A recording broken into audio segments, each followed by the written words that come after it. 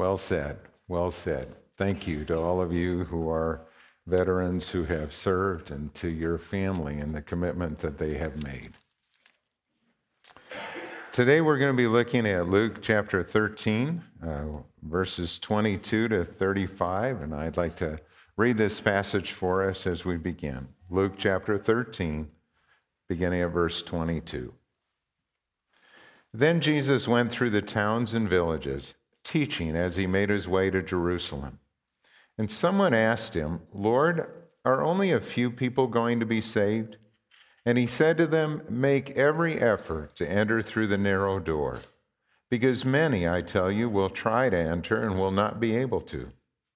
Once the owner of the house gets up and closes the door, you will stand outside knocking and pleading, 'Sir, open the door for us.' But he will answer, 'I don't know you or where you come from.' And then you will say, 'We ate and drank with you, and you taught on our streets.' But he will reply, 'I don't know you or where you come from. Away from me, all you evildoers.' And there will be weeping there and gnashing of teeth when you see Abraham, Isaac, and Jacob, and all the prophets in the kingdom of God, but you yourselves thrown out. People will come from east and west and north and south and will take their places at the feast in the kingdom of God. Indeed, there are those who are last who will be first, and first who will be last." At that time, some Pharisees came to Jesus and said to him, "Leave this place and go somewhere else. Herod wants to kill you." And he replied, "Go tell that fox.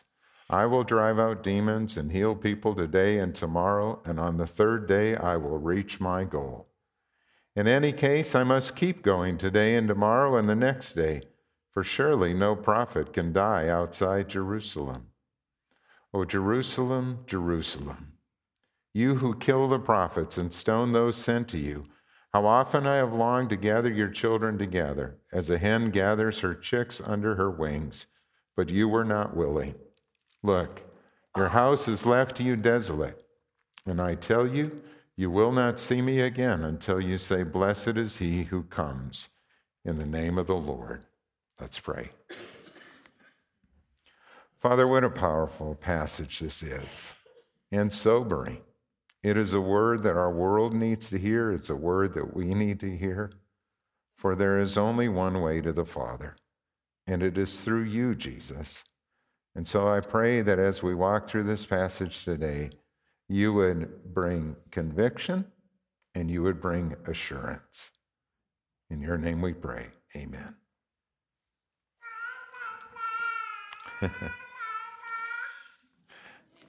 All right. I take that as an amen there as we start. Alistair Begg is a popular radio and Bible teacher. He's also a senior pastor of a church in Cleveland, Ohio. And one day he was asked to speak at a conference in Cambridge, Massachusetts. So he got up early in the morning, went to a restaurant, got a cup of coffee and some breakfast, and he was looking at the people who were coming in and the variety of people. There were some people that looked like they were homeless, maybe had been sleeping on the street. There were college, university students there coming in, and there were professional people. And as he was looking at the crowd that was gathering this morning, he was thinking about himself and who am I and what do I have to say to these people? And how sometimes in that university setting you can start to feel that the gospel can seem pretty foolish to a lot of people. And what do I have to say to them? Well, what happened that morning was kind of interesting as God did a couple things to assure this speaker. One was that as he was sitting at his table inside that restaurant, a sparrow got in and it landed on his table. I mean, that was really unusual, and he thought of God's care for the sparrows and his care for us. And then as he was looking across, there was a young woman at another table across the way, and he thought she was reading a Bible. And he looked a little closely, and yeah, it sure looked like she was studying the Bible. And so he said hello, and he asked her, are you reading the Bible? Are you a Christian? And she smiled and she replied to him. She said, "Oh, yes, I've found the narrow way." That was a very interesting answer, and he asked her about it. And this young woman had grown up in Korea. She was Asian, and she came from a Buddhist family. Nobody in her family knew the Lord, and she had come to know Christ as her Savior.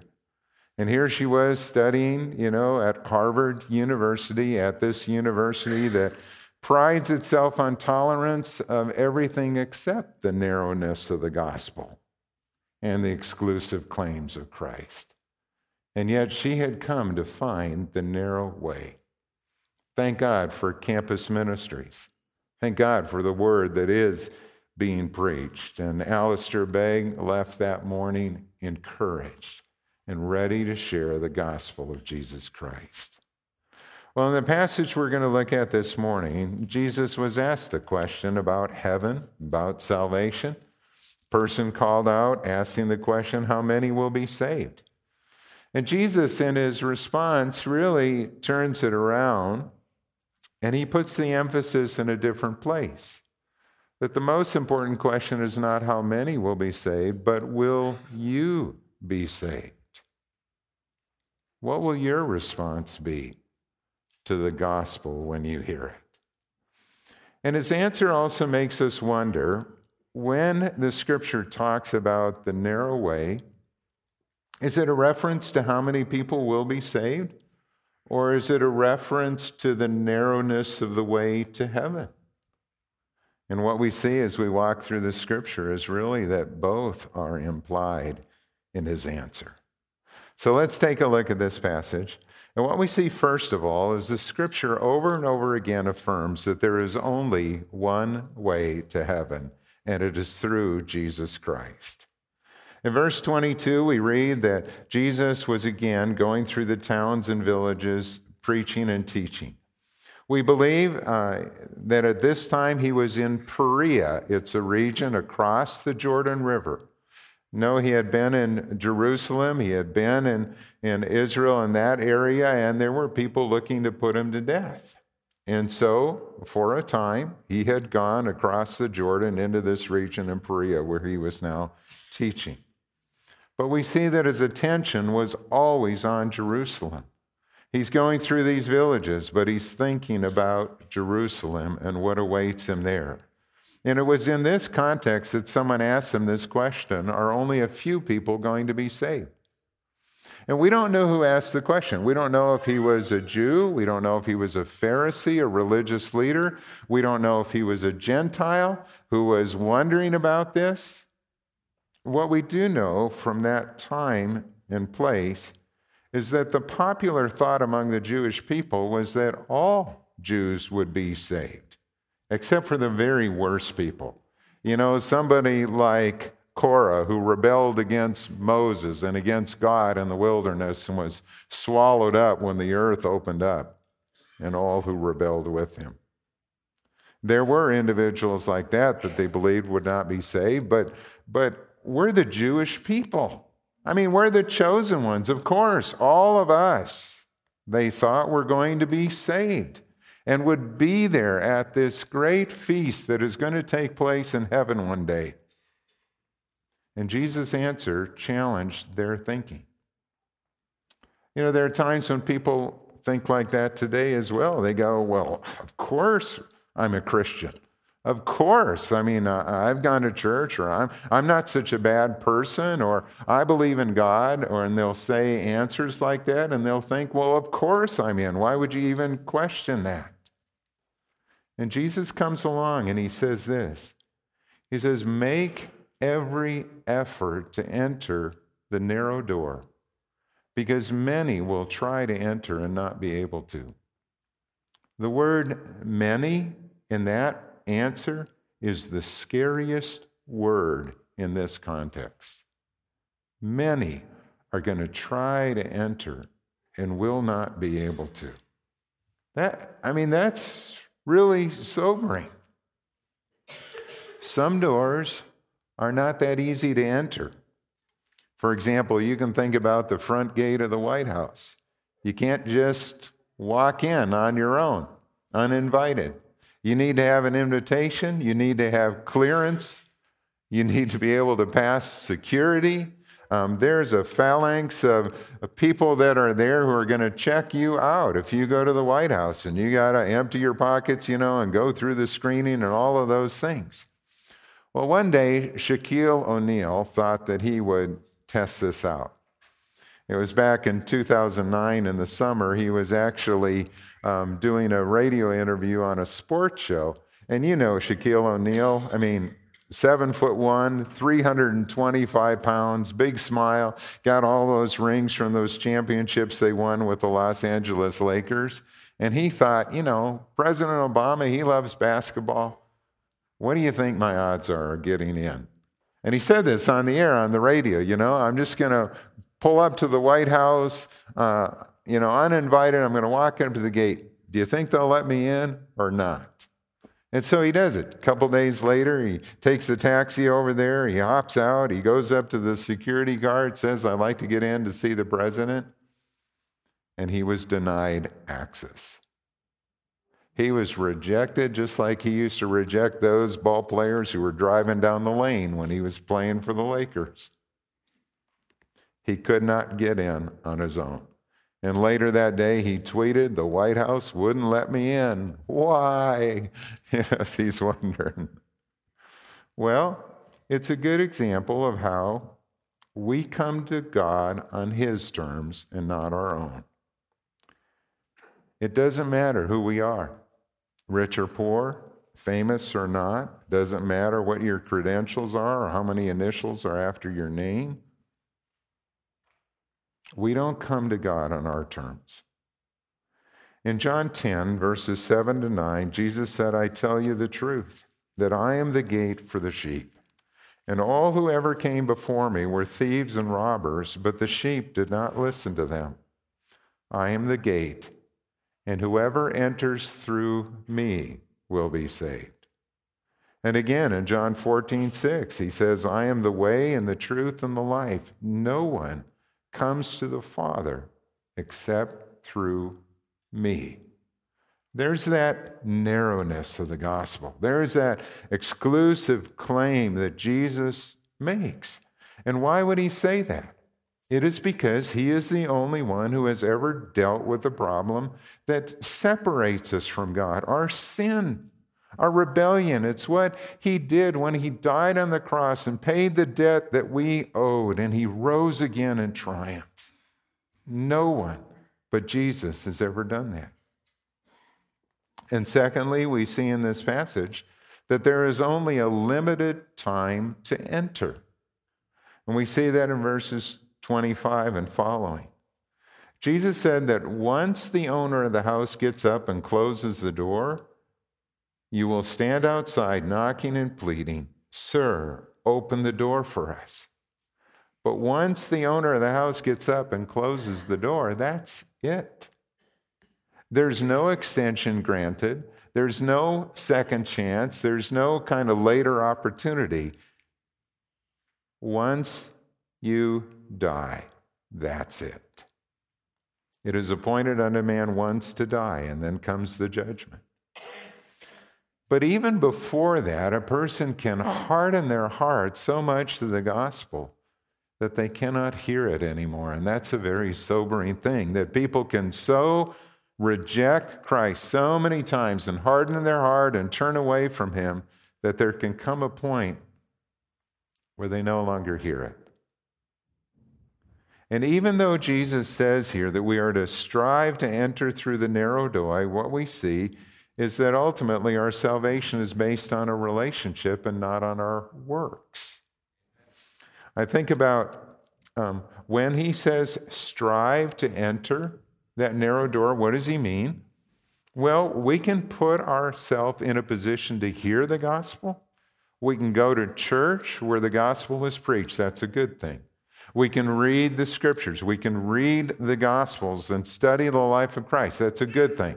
We can pray. We can ask God to make himself known to us. We can seek him. Those are all good things, and that's part of striving to know God, striving to understand who he is and to find his will for your life. But ultimately, our salvation is based on a relationship with Jesus. I mean, look at the answer. Why were these people rejected? He will answer and say, I don't know you or where you come from.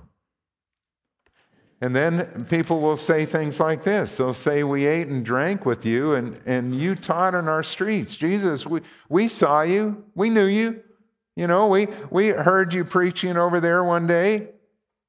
And he'll reply again, I don't know you or where you come from. Depart from me, all you evildoers. Now that's sobering. I mean, that's like saying, you know, you may have gone to church, but going to church doesn't make somebody a Christian. You may have said, you know, that, well, I had some Christian friends, you know, I hung around them and they talked about you, but that doesn't make you a Christian. You might even have been born into a Christian family with parents who love Jesus, but that doesn't make you a Christian. I think of this time of year when there are so many Christmas concerts that are even on television, and you'll see celebrities who will sing these Christmas carols, and I often wonder how many of them really know Jesus. Are they singing from their heart? Do they really know him? Is that song a song of worship for them, or are they just doing it because Christmas carols are popular, I want to sell an album, I want to do this or that? Do they really know Jesus personally? You see, if there's no relationship with Jesus, you've missed it. Jesus himself said, this is eternal life, that they may know you, the only true God, and Jesus Christ, whom you have sent. That's the heart of eternal life. That's the way of salvation. That's what it means to know God. It's to know the Father and to know his Son, Jesus, whom he has sent. I think of Gail's parents who, when they stayed with us for a time, we brought them to church here with us, and they came and they enjoyed it, but they themselves had not really been in the habit of going to church or reading a Bible. We bought them a Bible, we encouraged them to read it, and one of the things that I said to them many times was this statement: you don't want to be a stranger when you get to heaven. You don't want to be a stranger. You don't want to stand before Jesus someday and the books are open and your name is not in the book of life. And Jesus says, I'm sorry, I never knew you. Depart from me. Can you imagine how that would feel on that day? Especially if you had thought you were in, and now you find out that you are not, that you never trusted in Jesus as your Savior and Lord. You never developed that personal relationship with him. Look at verses 28 to 30. What Jesus describes here would have been absolutely shocking. He said that then there will be weeping there and gnashing of teeth when you see Abraham, Isaac, and Jacob and all the prophets in the kingdom of God, but you yourselves are thrown out. This is the messianic banquet. This is what they believed that they would attend, that every Jewish person would attend. And we would see, these great fathers of the faith, Abraham, Isaac, and Jacob. We're going to see those prophets like Isaiah and Jeremiah and Ezekiel and Daniel and others. And they're all going to be there, and we're going to be there. And there's going to be this lavish feast and celebration. And imagine their shock when they are thrown out. And instead, there are people coming from the east and west and the north and the south. Who are those individuals that are coming? It is now the Gentiles who have come to believe in Jesus from all the different corners of the earth. And they have come because they have placed their trust in Jesus as Savior and Lord. They have come to believe that he is indeed the Messiah, God's chosen one.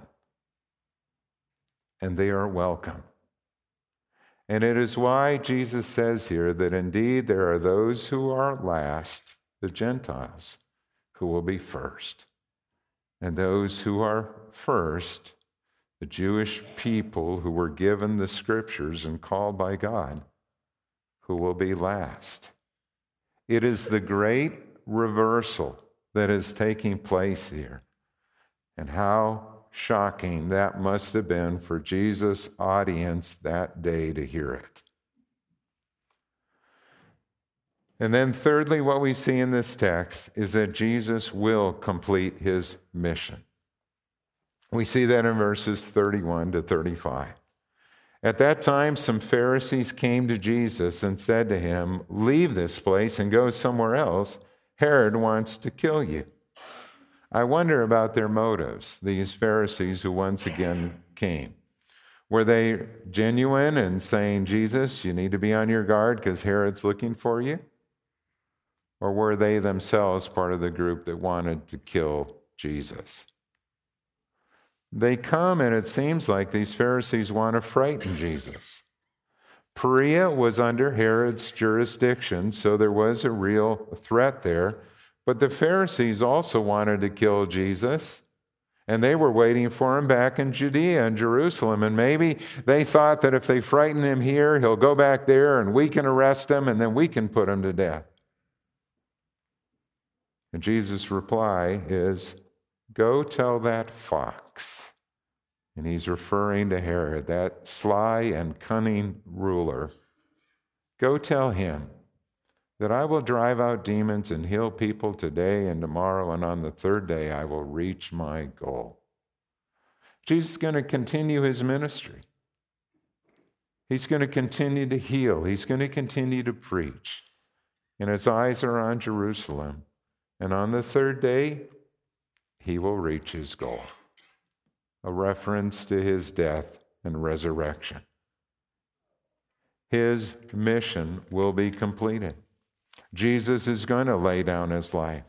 And Jesus will die in Jerusalem, and he knows it, not in some kind of fatalistic way, but in his sovereign control. It will be at God's appointed time. It's not going to be when Herod thinks he should die. It's not going to be when Pilate or the Jewish leaders think he will die. It will be at God's appointed time and hour that Jesus will lay down his life. He tells us that. In John 10, 17 and 18, Jesus said, "The reason my Father loves me is that I lay down my life, only to take it up again. No one takes it from me, but I lay it down of my own accord. I have authority to lay it down and authority to take it up again. This command I received from my Father." I mean, no one ever spoke like that. I have the authority to lay down my life, and I will do it when the time is right. And I have authority to take it up again. I will come back to life. He would be raised by the power of God, by the Holy Spirit's power, but he would also be raised by virtue of his own power. And then Jesus offers this lament for Jerusalem in verse 34 and 35. He says, "O Jerusalem, Jerusalem, you who kill the prophets and stone those sent to you, how often I have longed to gather your children together as a hen gathers her chicks under her wings, but you were not willing." You know, he's talking about this, his love, his compassion for the Jewish people, for those who live in Jerusalem and Israel. And he said, so many times I wanted to gather you under my arms. I wanted to bless you. I wanted to watch over you. And you would not have it. And you can think of all the prophets that were sent time after time after time to call God's people back into a relationship with him. And they drifted. They wanted to be like the other nations. They began to worship other gods. They would set up idols in the city, on the high places, all over that area. And they turned away from the living God.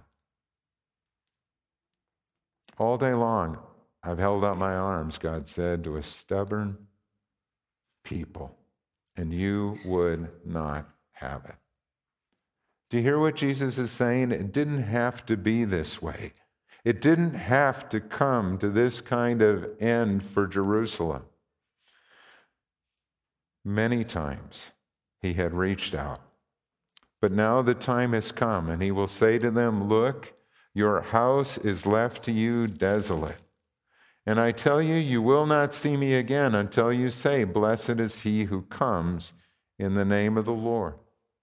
It is a prophecy of what is going to happen in the days ahead. It's a prophecy of what would happen in AD 70 when the Roman army would come into Jerusalem. They would build up their siege ramps. They would starve the city, and many would die by starvation. And then they would break down the walls and the gates, and it would be burned to the ground. Even the temple. The temple was destroyed, and it has not been rebuilt to this day. And when Jesus said, "I tell you the truth, you will not see me again until you say, 'Blessed is he who comes in the name of the Lord,'" those words would be shouted out by his followers on Palm Sunday when he rode into Jerusalem in triumph on that day. But it was not shouted by the religious leaders, was it? Instead, they were the ones who stirred up the crowd to shout out, "Crucify him, crucify him." But the scripture tells us that that day will come at Christ's second coming, when they will look on me, the one they have pierced, and they will mourn for him as one mourns for an only child, and grieve bitterly for him as one grieves for a firstborn son. That day is going to come when they will see Jesus when he returns in glory, and they will recognize what they have done, that we put to death the Lord of life. We crucified God's Son, the Messiah. And Zechariah went on to say that on that day the Lord will be king over the whole earth. And on that day there will be one Lord, and his name the only name: Jesus. Jesus. Do you know Jesus? That's the most important question that anyone can answer. Do you know him? I mean, really know him, not just about him, but know him as your Savior and Lord. How does that happen? Well, God uses many different means to bring people into a relationship with his Son. He uses visions and dreams, as we have heard those reports coming out of the Middle East. He brings people to those who can share the good news, or he brings God's word to people. You can come to know Christ through just reading the scriptures and asking him to speak to you. You could take the Gospel of John and read through it on your own and ask that question: Jesus, are you who you claim to be? And if you are, would you make yourself known? Leighton Ford, the evangelist, told this story about a seminary professor of his whose name was Manfred Gutsky. I don't know if you remember that name, but I do. He was a Canadian, and maybe because I grew up pretty close to Canada, I remember hearing him as a Bible teacher on the radio. And Manfred Gutsky was a big man. He had been a boxing champion of the Canadian Army in his youth.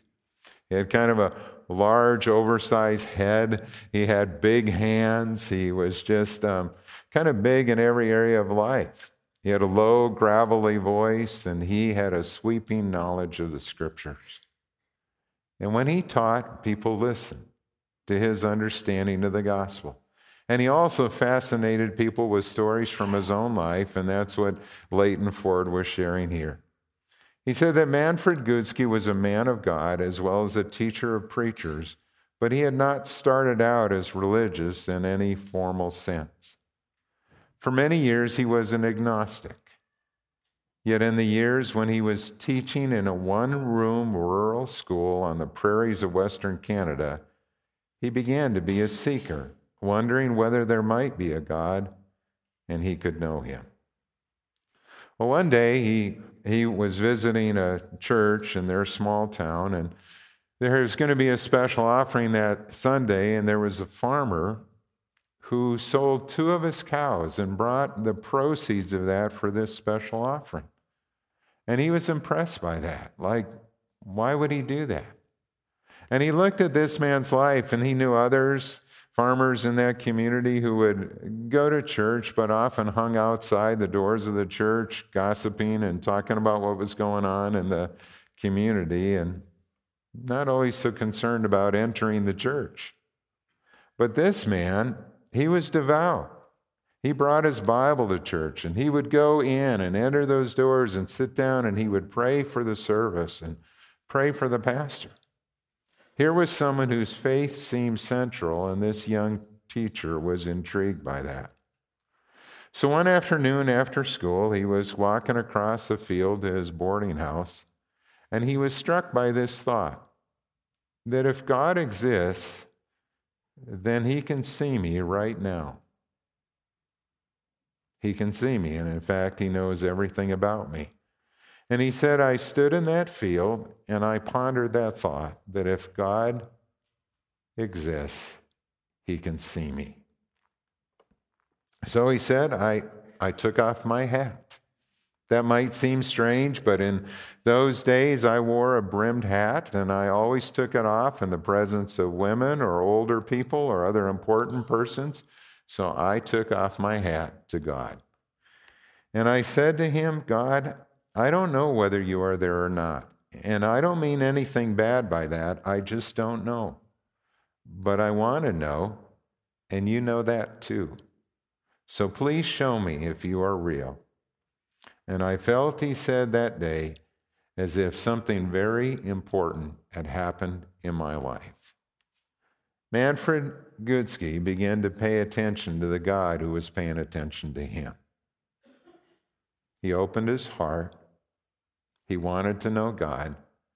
And he found the truth of the scripture that says that if you seek me, you will find me.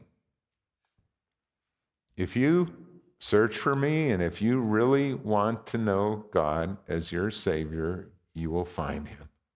And you will find, as the scripture says in Hebrews 11:6, that God is a rewarder of all who seek him. And you will come to know the joy and the blessings that come from walking with God each and every day. Do you know Jesus? I think about this passage. There is only one way to heaven, and it is through Jesus. So strive to enter by that narrow door. There's only a limited time, so don't put it off. It is the most important decision that you will ever make. And we don't know how many days we have been given in this life. So come to Jesus before it is too late. And remember the scripture that says that there is only one Lord, and that day is coming when every knee is going to bow before him, and every tongue will confess that he is Lord to the glory of God the Father. Do you know Jesus? And will you place your life in his hands? If you've never made that commitment before, whether you're here today in our service or whether you are listening online or picking up one of our CDs to listen, I want to lead you in a prayer of invitation today, trusting Christ as your Savior. Let's pray. Father, I thank you for the promises of your word that tell us of how Jesus died and rose again. And he died to pay the penalty for our sins, and it is only through placing our faith, our trust in him, that we can be saved. And so, Father, I pray today for anyone who is here or listening, that you would open your heart and turn to him and say, Jesus, would you forgive me? I thank you for dying on the cross for my sins. I thank you that you were willing to pay that penalty for me. I want to know you, Jesus, and I invite you to come into my life to be my Savior and Lord. Thank you for hearing my prayer. Amen. Would you stand with us as we close? And now may God himself, the God of peace, sanctify you through and through. And may your whole spirit, soul, and body be kept blameless at the coming of our Lord Jesus Christ. The one who calls you is faithful, and he will do it. And all God's people said, Amen.